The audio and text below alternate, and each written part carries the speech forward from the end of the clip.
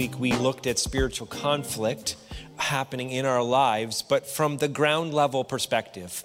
And today we're going to literally take it up a notch by looking at it from a cosmic level. But I want to just walk back here because this is what you've been looking at if you've been at Life Center for any degree of time for the entirety of the summer, that here we really can see that it is the Word of God, and the Word of God became flesh. And the Word of God became flesh and died a death that we deserve to give us a life that only we could live. This is the gift of Christ, the work of Christ. As Jay just shared a moment ago, he was hosting, it is the finished, complete work of Jesus. How many of you know the work of Jesus is finished and complete? But the work in us is unfinished. Okay, so this is the cross. The scripture says that Jesus is now forever making intercession for us. Intercession in terms of what? It is against the works and the tactics and the plans the enemy would have for our individual lives, for our relationships, for our families, for our cities, for our nation, and for our world. And so this is this beautiful picture that I'll refer to a couple of times as we go through it today regarding spiritual conflict. The truth is this: the enemy has a personal plan for your life. He stretches it out. He has a plan for your relationships. He has a plan for your family. He has a plan for your neighborhood. He has a plan for every church. He has a plan for every city. He has a plan for every nation. And he has a plan ultimately for the whole world. And the truth of it is this: that oftentimes and at times, you and I, though we are following Jesus, can unwittingly advance his plans if we're not being submitted and careful and aware of the schemes of the enemy. And so what we want to talk about today is not just ground level warfare. We want to talk about a little bit higher, more of a cosmic level, which I know can get really weird really quick, but I pray we just get a glimpse into it. Really what we're saying, which you're going to hear me mention of again and again, is that there is some form of conflict that happens up there that can affect our lives down here. There's a reality of the spiritual realities of what happens, not just in our hearts and lives, not just like, for example, when we hold unforgiveness and that gives access to the enemy in that one area of our life. That can become an internal stronghold that affects a relationship. But then there can be things up here, not just in here, up here, that hinder and affect on a different scale. Ephesians chapter 2, verse 2 in the NIV says, it's not going to come on the screen because I just added it. Ephesians chapter 2, verse 2 says, you used to live in sin, just like the rest of the world, obeying the devil, the commander of the powers in the unseen world. Other translations say that the enemy is the prince of the power of the air. So it's up here, not just in here. He is the spirit at work in the hearts of those who refuse to obey God. You and I, to calm our hearts, love to think about the world in three ways. We love to think that there is the power of God, there is the power of darkness, and then there's just neutrality. We like to think about there are people who belong to Jesus, and then there are those like Satanists, like maybe they belong to the enemy, and everyone else is just kind of in this neutral space. I'm sorry, that's not what the Bible teaches. The Bible teaches that you and I are either sons of obedience or we are sons of disobedience. Now, sons is not a gendered term meaning just males. It's an inheritance term in Scripture referring to males and females, that you and I are either sons of obedience to Christ or we are sons of disobedience too. That there are two realities, not separate, not three, not four. There are two realities. And so there are three biblical definitions that you need to understand that are at work in the world today, up here and impacting our lives. These are often known as the unholy Trinity. So we know the Holy Trinity, God is Father, Son, and Holy Spirit working together, one God, three persons. The Holy Trinity, we know that hopefully. But there's this unholy Trinity also at work in the life in the world today. It starts, of course, with the devil, who is the chief fallen angel. He is the prince of the power of the air. The devil is not all-knowing. He is not omniscient. He is not everywhere at all times. So when you hear Christians say, man, the devil's really attacking me, probably not the devil himself, okay? Probably not, because he can be one place at one time. He's the prince of the power of the air, but it could be a demonic force. It could be something oppressive or engaged in that space. So the devil is the chief fallen angel. He is a created being. Do not ever think about there is God and then there is Satan. Don't think of it that way. There is God and then there's everything else created, including Satan, this way. It's a chief fallen angel leading active, ongoing rebellion against God. Again, Ephesians 2:2 we just read. He's the prince of the power of the air. And then there's our flesh, which is not just talking about our physical bodies, though it can encompass that. Our flesh, though, is more talking about our sin-infected human nature. Because, by the way, the story that I pointed out here, the original story of God is that you and I would live in a garden, nothing separating God's presence, that we'd have full access to everything that he created, that he called good. In the garden, there was this beautiful tree called life, but he gave us this idea, humanity, one thing. There's this other one over here, the weight of good and evil, the weight on your shoulders. Leave that on my shoulders. Leave the weight of good and evil on my shoulders. Don't touch that tree. And then the enemy came in the form of a serpent, deceived us, and so now we have a different plan, not knowing the weight of good and evil. We took that on ourselves, and away it went. I'll make reference to that again. So our flesh, everybody born after that moment, is born into a sin-infected human nature, which means that we are sons of disobedience that need to become sons of obedience. There's only a single cure. There's only one cure to a sin-infected human nature, which is the redeeming work of Christ. There's no other way. I am the way, Jesus said, the truth, and the life, that nobody comes to the Father except through me. Now, there are many paths to Jesus, but there is only a single path to the Father, and that is through Christ. Some people come to Jesus in a moment of revelation. Some people come to Jesus when their life bottoms out. Some come to Jesus listening to a testimony. It is all the work of the Spirit happening in people's hearts and lives. So there's many different ways that God touches people's hearts, but there's only one way to the Father. There's only one way to be reconciled, and that is through the work of the Son. And then the last thing is, so there's the devil, there's our flesh, and then there's the world. The world is the systems that we create. And we as a culture have been talking about systems for a couple of years now, and really we've been talking about a lot longer than that. But the systems that we create that can be unjust, they can be unjust towards demographics and people groups. There are systems of the world that we create that can have disproportionate effects on other people. So what we're really saying is the world is really the systems that we create, which the demonic uses to hinder us seeing on earth as it can be in heaven. And so some people experience heaven on earth, and other people, because of the worldly systems that they live under, experience hell on earth. And these are things that the demonic uses in our lives. This is why the word says that you and I are to be separate, called out from the world. We're to be in it, but not of it.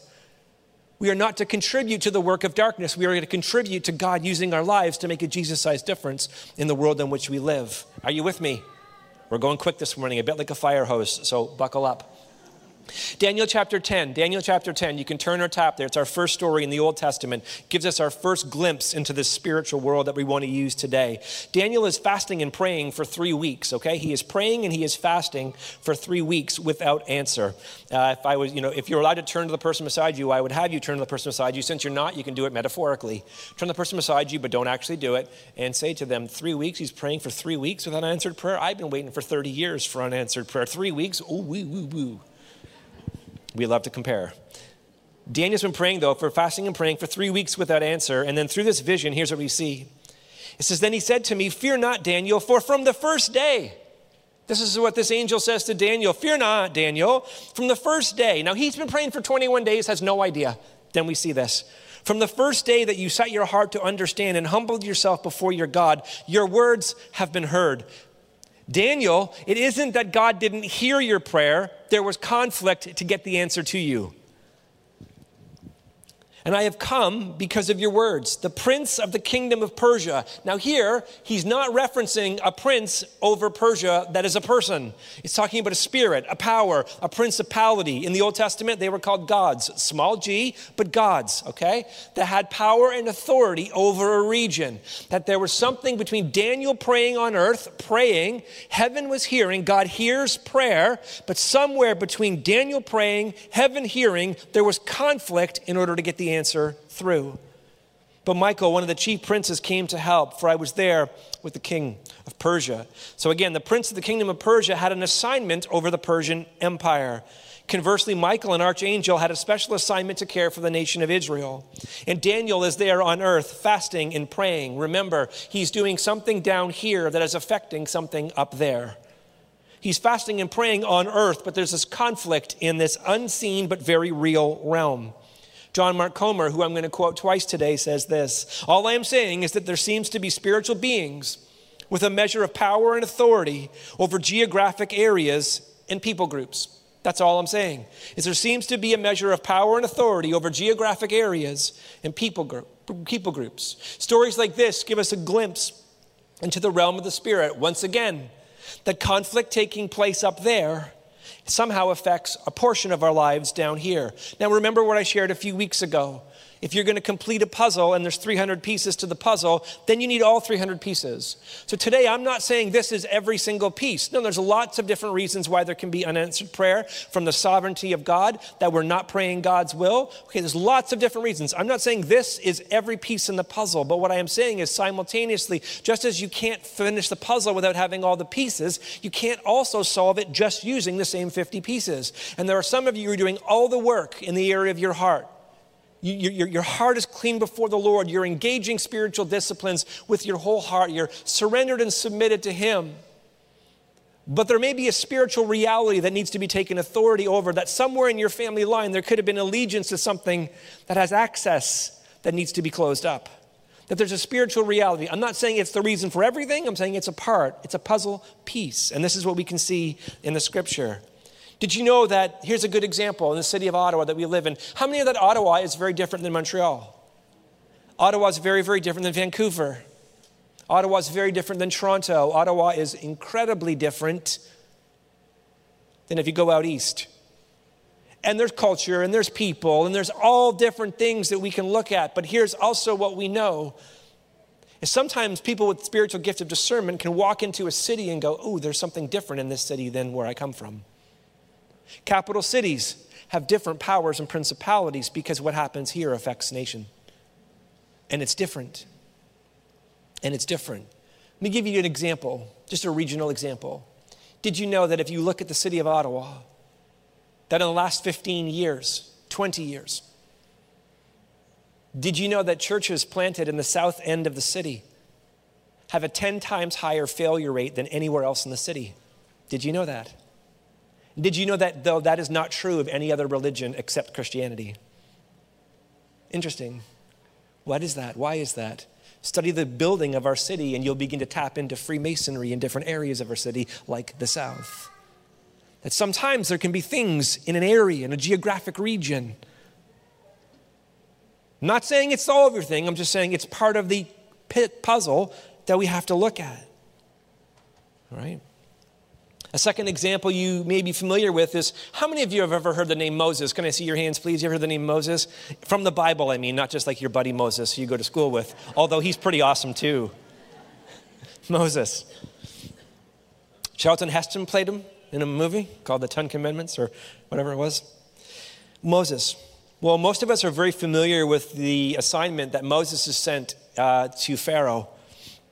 Actually, if I go back a little bit further, most of us know the story of Moses, that when all of his brothers, I don't use the word just by blood, I mean his Hebrew brothers were being murdered in the Nile, that his life under an edict from Pharaoh, that he was preserved. He was put in a basket, and he grew up in the house of Pharaoh, and he has this moment, and it's an incredible story and then he goes in the backside of the desert for 40 years, and he grows up in God, and God sends him back, and he says to Pharaoh, let my people go, and gives the word of the Lord to Pharaoh, and Pharaoh says no.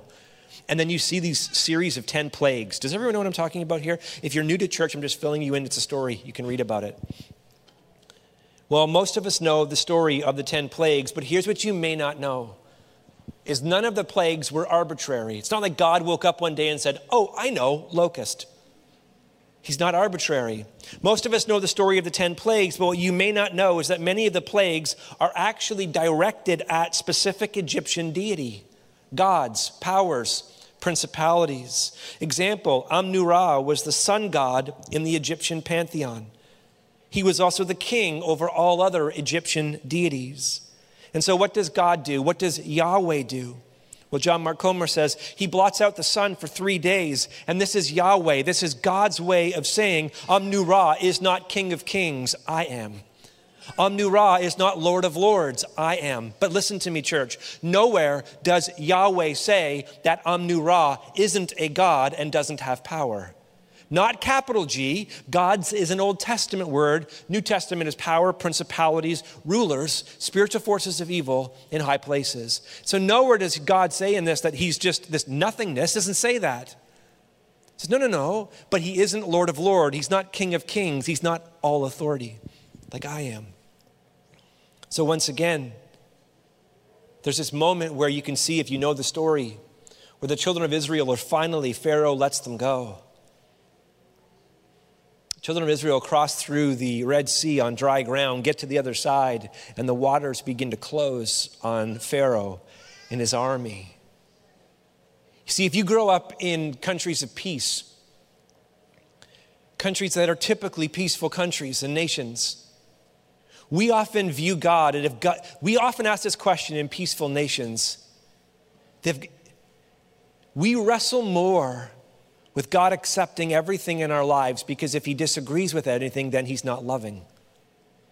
So North America struggles like, well, why could a loving God do X, Y, Z? How could a loving God allow ABC? So North America struggles more there. But if you grew up in Afghanistan, you ask a very different question, and you can look at literature, you can study it. They would be saying this: no, God, if you are not just, if you do not atone for A, B, C, then I don't know how you are good. So we see here in the scriptures this beautiful moment, or this poetic moment, where as the waters go over Pharaoh and his army, we see a God of justice, maybe who remembers every single baby drowned in a Nile. That God is not absent or ignorant, but he is holy and just. Now fast forward to Exodus chapter 20. God gives Moses 10 commandments, and let's just look at the first two. You shall have no other gods before me. That's the first one. You shall have no other gods before me. And the next one, that's Exodus chapter 20, verse 3. Then 20, verse 4 says, you shall not make for yourself a carved image or any likeness of anything that is in heaven above, or that is in the earth beneath, or is in the water underneath. In other words, what are the first two commandments? Have no other gods before me. Second, make no other carved images. Now you may be going, whoo, I haven't made any carved images in my house. I don't have statues. I don't have any of those things. That doesn't necessarily mean that you don't have idols. All an idol is a created thing that you put as an ultimate thing. It is something that is a created thing that you make an ultimate thing. In North America, we make power a created thing, an ultimate thing. Money, we make the created thing an ultimate thing. Sex is a created thing that we make an ultimate thing. And these can become idols. You can take your marriage, which is a created thing, and you can make it an ultimate thing. I can't tell you the number of times that Pastor Lori and I have been counseling together because we learned this in our own hearts and lives. I can't tell you the number of times we've been looking at a couple and they've been pouring out their heart and it's been so good. And then finally we have to take a moment and go, ooh, we got to lean into something right here. What do you have to lean into? Here's one of the problems that we are seeing in your lives. The scripture says that my God shall supply all of your needs according to his riches in glory in Christ Jesus. So here's the problem it has. It doesn't say that my spouse will supply all of my needs according to their riches and glory. What you're finding is if you ask your spouse to be God, they will always fail you. They can't be God. So what you need to do is here's the advice. You do not need to devalue one another. You need to deprioritize the relationship and put God in first position and put your marriage in second position and then watch what God will do. So whatever your spouse isn't, God can be, and you can take that pressure off of their shoulders and you can then begin to love one another. And then they say, how? And then I say, that's for professional counselors to figure out. May the Lord bless you and may he keep you. Here's the truth of it. There's 10 commandments. You don't break the remaining 8. You've got to first break the first one. I'm going to say that again. 10 commandments. You have to break the first one in order to get to the rest of them. Something else has to be a God in front of you. Something else has to become ultimate, or the first two, I should say. So again, a God is an invisible but a real spiritual being. We don't use the word God. We use power, principality, ruler, New Testament language. Daniel chapter 10, it was the prince of the kingdom of Persia that we've covered. And again, an idol is just a created thing. We sometimes give too much power or influence in our lives. We can worship, as I've already mentioned, we can worship power, we can worship money, we can worship sex, we can worship education, we can worship marriage, we can worship singleness, we can worship any created thing can become an ultimate thing. And in 1 Corinthians chapter 10, verse 20, Paul reminds us that when we worship idols, we're actually worshiping not power, money, and sex, we're worshiping the demonic dark forces behind them. Watch now, God commands again his covenant people to have nothing to do with both gods and idols. Why? Because conflict taking place up there somehow affects life down here. Now let's fast forward to the New Testament. An angel named Gabriel is sent to deliver a message from God. And Zechariah and Elizabeth are married, but they're not able to conceive. And for years this has been the case. And so Gabriel is an angel who stands in the presence of God. He's a messenger, and he is sent to deliver a specific message. And we see the moment in Luke chapter 1, verse 13. There are these moments where often what happens up there shows up on earth, like these angelic visitation moments. The scripture actually says that all of us have entertained angels and been unaware, that we didn't even know it, which is really weird. Some of you, I've been with people, again, who are just pray, like intercessories, discernment, like just that prophetic side of the ministry. And so they can be a bit peculiar, those type of people. I say that with full affection. But I've been in beautiful intercessory meetings where the person beside me begins to pray, Lord, let us see into the unseen realm. Let us see into the unseen realm. And I'm sitting in that room going, Lord, don't you dare answer that prayer. Don't you dare answer that prayer. Don't you dare answer that prayer. I have been blessed with the spiritual gift of blissfully unaware. And I'm not looking for it to leave. I like it. Some people have a spiritual gift of discernment and they can walk down the streets and the Lord shows them things. I'm always like, Lord, thank you that you have given this gift to them and not to me. But the angel said to Zechariah, do not be afraid, Zechariah. Why do angels say that all the time? Like a sentient being from the presence of God shows up and the first thing they say is like, hey, don't be afraid. No, I think terror is an appropriate emotion in this moment, Gabriel. Do not be afraid, Zechariah. And here's what the scripture says though. Why don't you be afraid? Your prayer has been heard. Now, here's the thing that's incredible again. Zechariah and Elizabeth have been barren their entire lives, but it's not because God didn't hear the prayer. There is something, though, in the timing of God of when it's going to be answered. There was some form of spiritual conflict that now is the appointed time for the answer to come. Your prayer's been heard, and your wife Elizabeth will bear you a son, and you will call his name John. And then a man, Zechariah here, goes like, I'm not sure. And, all heck breaks loose, but that's a story for a different day. Again, they're praying for years for a child. While the answer took time, their prayer has been heard. Here's what's critical. In Daniel, his prayer could be hindered, but not stopped. In Moses, Pharaoh resisted, but ultimately God prevailed. In Zechariah, similar to Daniel, his answer took time, but their prayer was heard. In church, here's what I want to say. The enemy will always try to rob your confidence in who God is by getting your eyes on what is or isn't happening. He wants you to define God based on the outcome, not on who God has forever said he is. Because if he can do that, he can attack truth and he can make doubt rise in your heart and life. What is one of the primary things that's being attacked in our generation? It is the word of God. Why? Because the enemy knows it has ultimate power and authority. Through human allegiance, either God or Satan can gain greater power to work in our human affairs. Now, let me be crystal clear. When I say the words greater power, I don't mean increased power. That's not what I'm saying. How many know that God is all-powerful? You can't subtract from it or add to it. He's all-powerful. So when I say a statement like, through human allegiance, either God or Satan can gain greater power, I'm not saying God can gain more power. What I'm saying, though, is when we surrender and submit to God, he doesn't gain more power, but we gain more of his power working in and through our lives. The same is also true when we submit areas of our lives to the enemy. That in those particular areas of our lives, the enemy can have legal access, not to the whole of our lives, but to the part of our lives or a part in our lives. These are called strongholds. 2 Corinthians chapter 10, verse 3-6 says, for though we walk in the flesh, we are not waging a war according to the flesh. For the weapons of our warfare are not of the flesh, but they have divine power to destroy strongholds.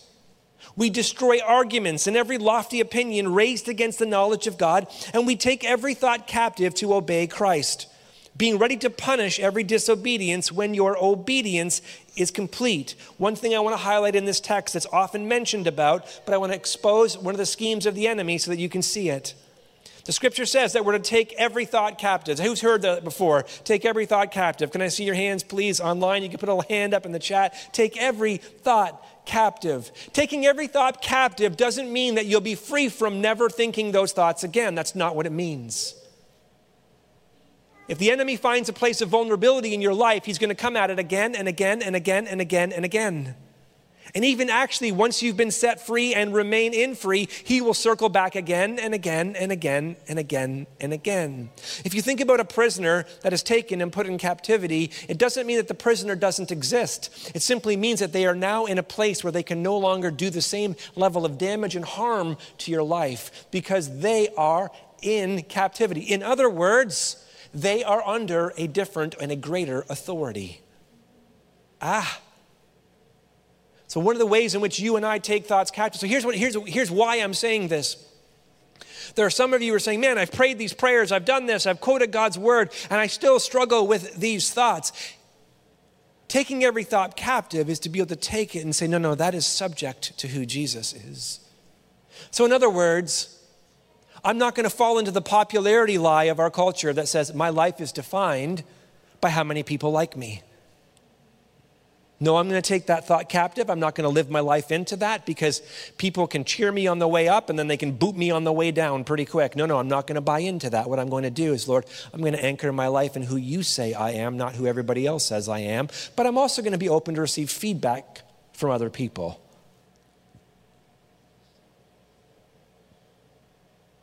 I'm not going to buy into the lie that says that I am successful based upon my income and my possessions. No, I'm not going to buy the lie. I'm going to buy the truth that God, I am who you say I am through the finished work of the cross, and that I am rich in good works that you prepared in advance that I am to walk in. That it's not the accumulation of things, it is the actual generosity of things that just makes me rich in the kingdom of heaven. These are things that impact our hearts and impact our lives. The next time somebody offends you, which could have already been this morning, but the next time somebody offends you and you're tempted to speak words of slander, you take that thought captive and you say, Father, I choose to bless them in Jesus' name. Well, Pastor Jay, I don't ever say something unless I really feel it. Why would you give your feelings that much authority and power in your life? Every feeling you have, I'm not saying it's not true. What I'm saying is every feeling you have doesn't lead you to truth. We are created body, soul, and spirit. We got all these emotions running within us. I don't know about you, but I'm going to trust Jesus, and what his word says is greater than what I feel. Because I've had really good feelings that led me into really good things, and then I've had really, really feelings that I felt really strongly that actually are some of the dumbest decisions that I've ever made in my life. My feelings don't always lead me into truth, but Jesus has never failed. Are you with me? Okay, let's wrap it up. Spiritual warfare is walking according to the Spirit. It is how do you walk according to the Spirit? It is submitting to God's word, taking every thought captive to obey Christ, and making your next step a surrendered step. And here's what's true. Until you submit to God's word, until you do A, you cannot do B or C.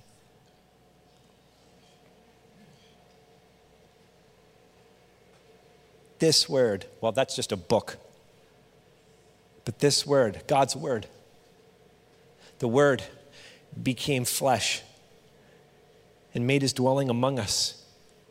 Finished work.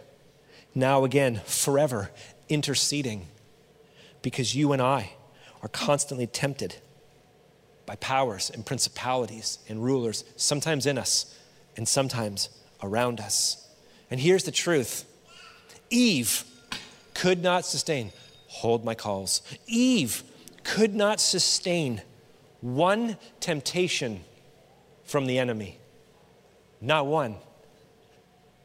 Jesus was led into the wilderness by the Holy Spirit of God. And King Jesus, he withstood 40 days and 40 nights of temptations.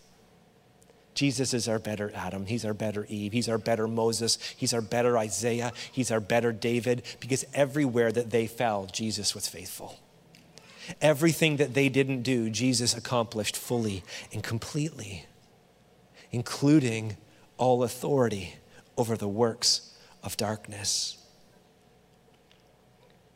Therefore, confess your sins one to another and pray for one another that you may be healed. The prayer of a righteous person has great power as it is working. When we confess sin, what are we doing? We are breaking all power, knowing and unknown, that we've given to the enemy through sin. We are then bringing sin into light so that it may be healed. But the opposite is equally true, is that our unrighteousness gives the enemy legal access, not to the whole of our lives, but to a part of our lives.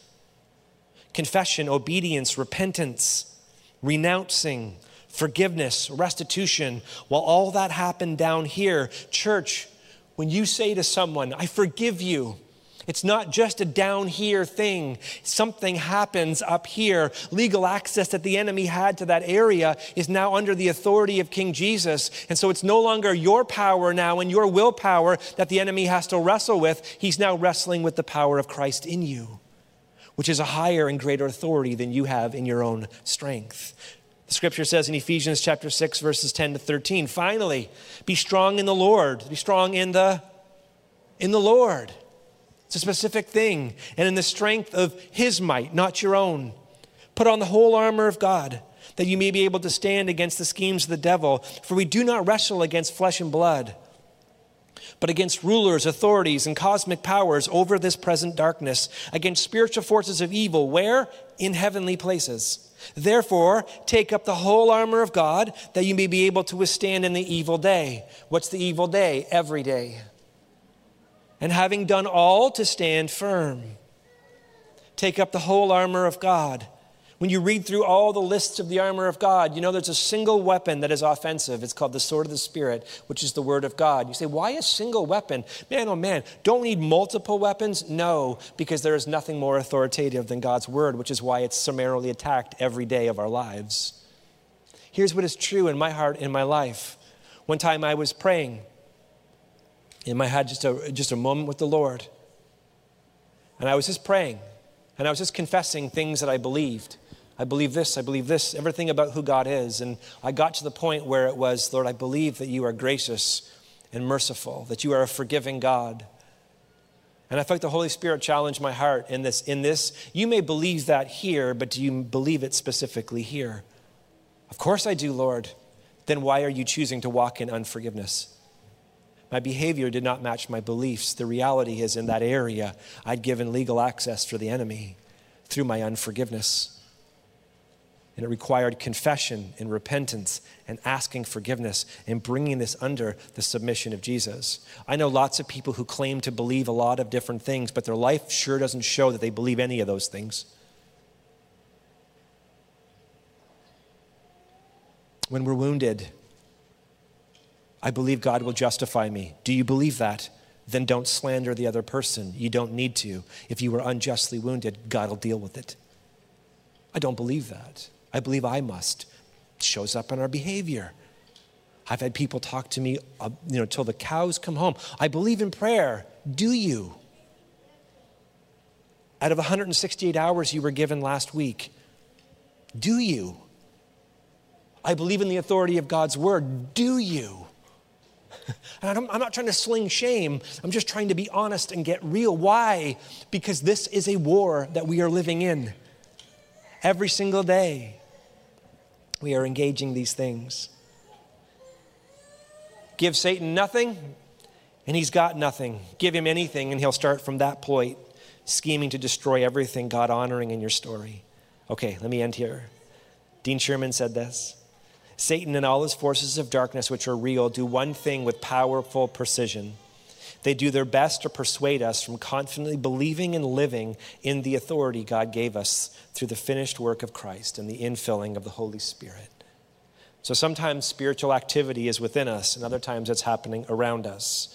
The Bible, I wish I had more time here, and I don't. I've already gone way over time. But the Bible, unlike dualists, let me hold here. Let me put a breadcrumb here, because we're going to come back here later this year. The Bible, unlike dualists, Buddhists, or Hindus, or Gnostics, describe the world in which we live in as one reality, physical and spiritual, just as we're both body and soul. Has anyone here ever had someone say this to them? I can't come to your party, but I'll be with you in spirit. they're just telling you they're not going to be there. That's all they're saying. They're just really saying, I'm not coming to your party. Doesn't mean they don't like you, just I can't make your party. They don't want to hurt you, but I'll be with you in spirit. I'd like to see you try. Buddy, go. For 2 hours, now come back to me. As foolish as, we know you can't do that, right? As foolish as that is. Okay, breadcrumb, open up a can of worms, and then I'm going to leave.